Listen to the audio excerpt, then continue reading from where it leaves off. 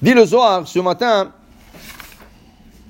Vaï bayom hashemini, Rabbi Yitzhak patach, Beron yachad kove boker, ve'ariu kebene Elokim. Zakaim ilon Israël, de kutsha berichu yaivlon, oraita kadisha, chedvata de kolav, chedvata de kutsha berichu, vataluta dile, dichti vaïsh ashuim yom yom. Akosh Baruch Hu nous a donné quelque chose que tous les anges se régalent avec, la Torah.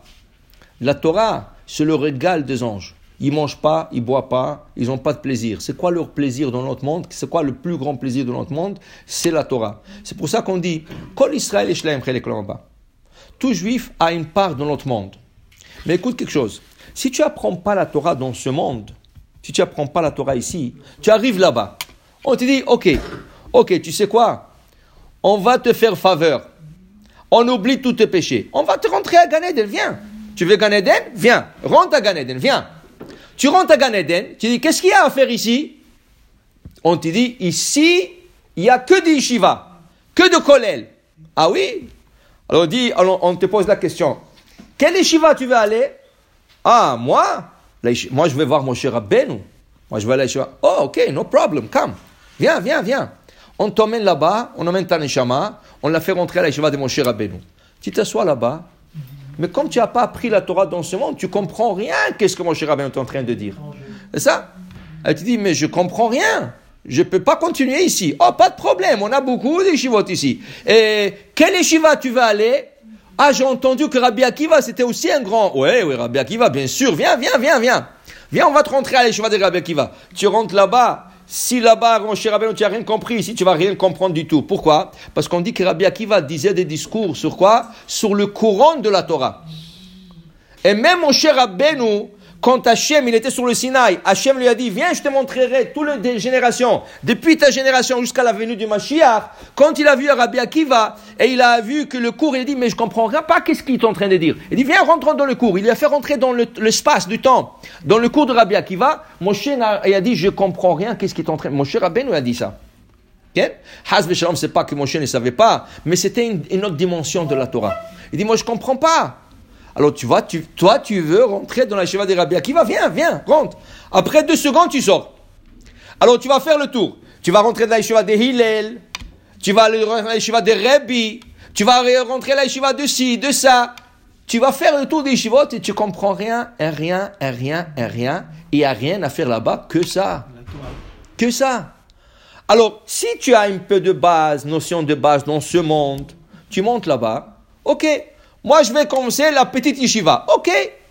Voilà, on a une yeshiva à ton niveau. Mais si tu n'as aucun niveau, quelle yeshiva tu veux rentrer? Okay? Malheureusement, il y a des gens qui ne savent même pas la Torah. Ça veut dire l'histoire de la Torah. C'est une vraie histoire. Il y a un rabbin, il est venu dans une école laïque, mais juive, en Israël, hein? Pas en Khoutsa, en Israël, dans une école laïque.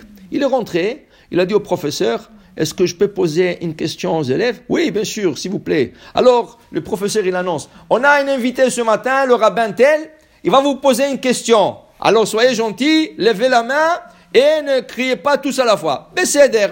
Alors, il leur pose la question. Mes chers élèves, dites-moi, qui a cassé les tables de la loi? Tout le monde, pas moi. Alors le rabbin dit, mais c'est pas possible. Alors le professeur, il lui dit, non, écoutez, monsieur le rabbin, je vais arranger ça tout de suite. Il a appelé le directeur. Le directeur, il vient, il dit, qu'est-ce qui se passe? Il a vu tous les enfants la moitié en train de pleurer, les autres ont crié, qu'est-ce qui se passe? Il dit, non, parce qu'il leur a posé la question, qui a cassé les tables de la loi? Et ils savent pas. Chacun dit, c'est pas moi. Alors le directeur, il dit, écoutez, combien ça coûte? Je vais vous la payer, c'est pas un problème. Mais c'est une vraie histoire en Israël, ils savent pas les tables de la loi. Je dis, Bono shel olam. Alors, on parle pas des Mishnah, on parle pas des Gemara, on parle de base. Okay? Alors, comment tu vas monter après 120 ans là-bas?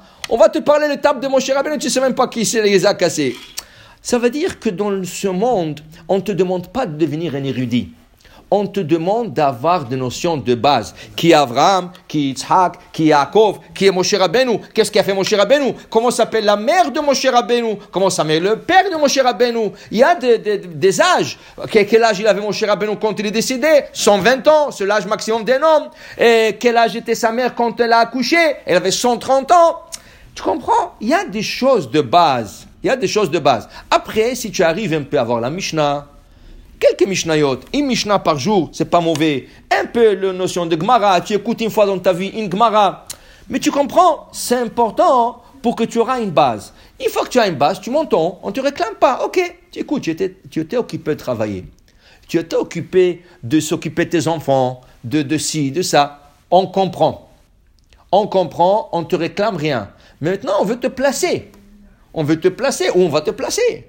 Si tu as une notion de base, tu as la base de la Torah, un peu, tu connais tout le Chumash. Au moins le Chumash, chaque Shabbat tu viens, tu lis le Chumash, au moins le Chumash, lis un peu de commentaires pour que tu puisses avoir un peu de Chumash. Une fois que tu as le Chumash, si tu peux apprendre un peu de prophètes, qui étaient Isaïe, Ishayahu, Irmiyahu, tu comprends? Comme tu m'entends, là tu vas apprendre, on va t'enseigner. Quand tu commences tout petit à l'école, est-ce qu'on attend de toi de tout savoir? Non, tu es là pour apprendre. Quand tu vas là-bas, c'est pour apprendre. Mais apprendre avec une base. La même chose, c'est ça qui dit le Rabbi Yitzhak dans le Zohar ce matin. La Torah, c'est le régal des anges. Ils se régalent qu'avec la Torah. Ils n'ont pas un autre plaisir, ni manger, ni boire. Personne n'a un autre plaisir. Ni manger, ni boire, ni rien faire. Que de s'asseoir et étudier la Torah. Alors quand tu montes là-bas, monte avec une base.